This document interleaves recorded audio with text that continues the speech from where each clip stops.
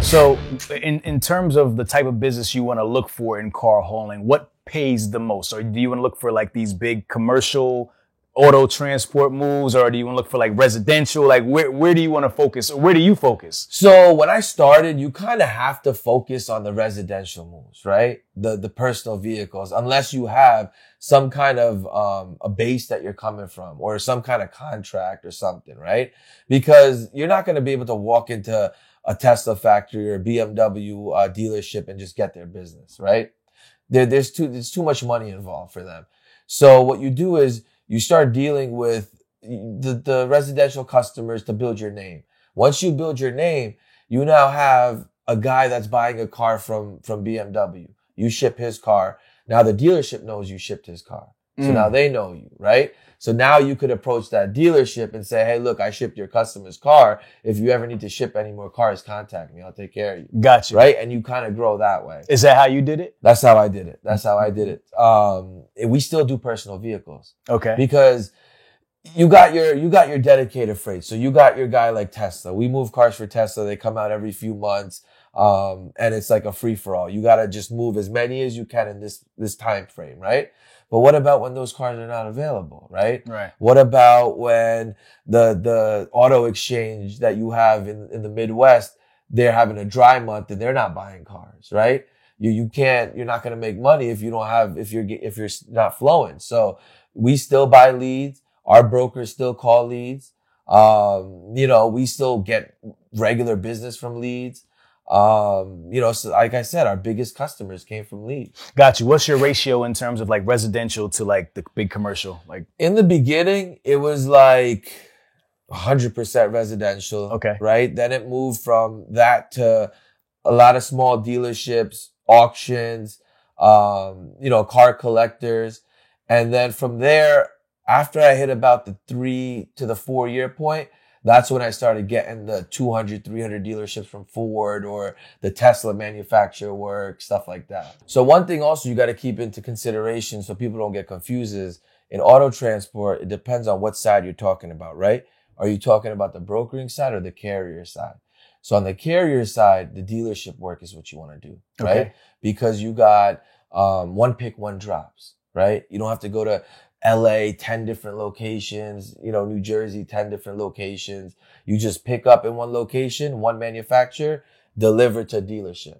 Do that back and forth, right? Right. When it comes to the brokering side, you actually make more money on the personal vehicles. Because if you're shipping your car one time, you're going to pay an extra $100, $200, right? You're not going to freak out about it.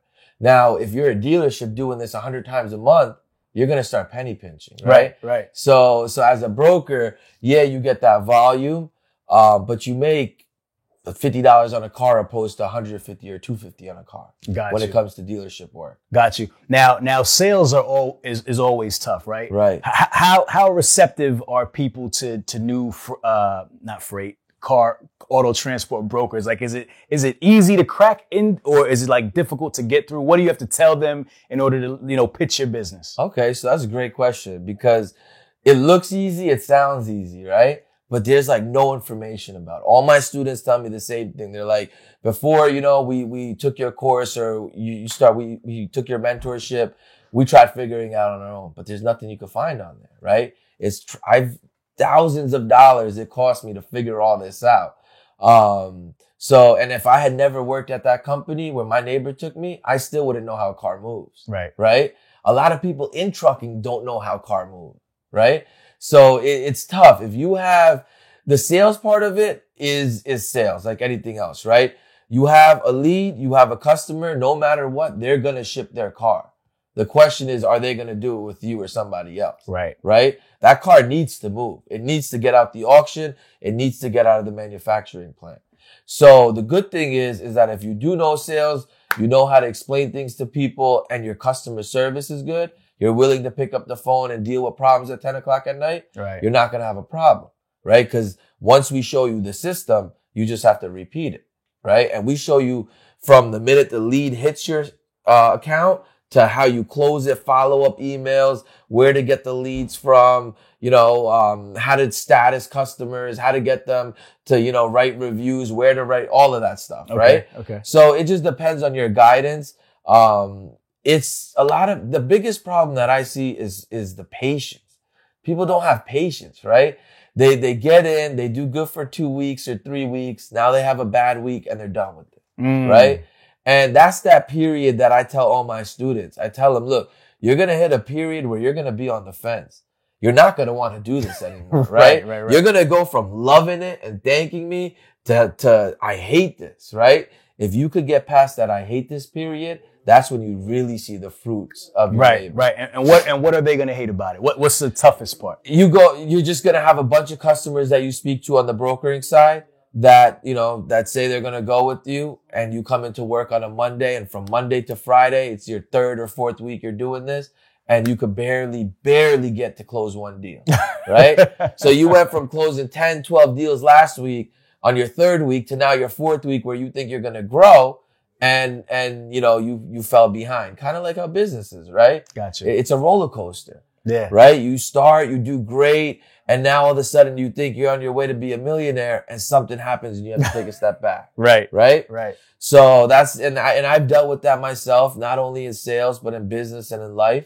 It's just how it works. You have to manifest this.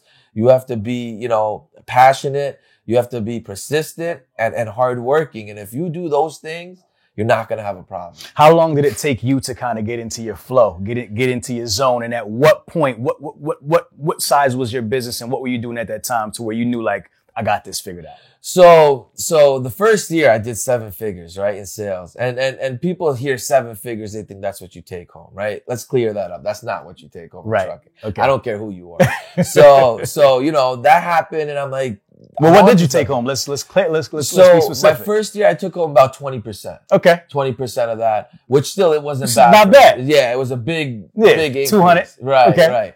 So from there, I was like, okay, I got something. I only have 3 brokers working for me.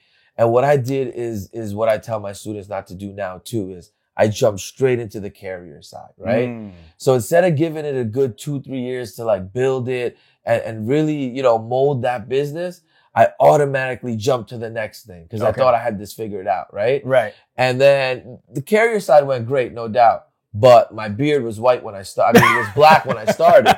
Now it's white, right? The whole thing. Right. In a matter of 2 years. Yeah. Because you take on too much because you're too ambitious to grow. Right. Right? You're like, I'm giving all these cars to somebody else. Let me just haul them, you know? Yeah. And you see the numbers in front of you, right?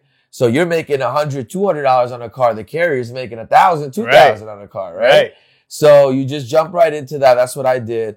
And then it went great. My first truck was great. My second truck was a nightmare. We bought a truck out of Florida, a Pete.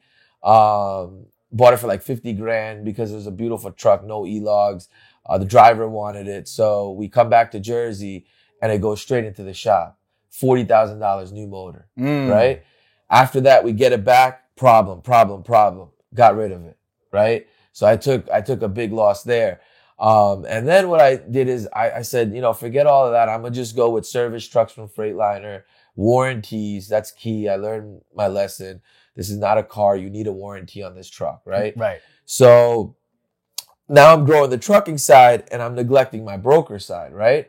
And I'm sitting there thinking about it and I'm like, I'm making this much over here. I'm making this much over here. But over here, I have all this liability. And on my brokering side, I have no liability, right? No insurance, no worrying about anyone dying or, none of that. Right. So what I learned was I need to come back to my brokerage, right? I don't have a CDL. I don't plan on getting one.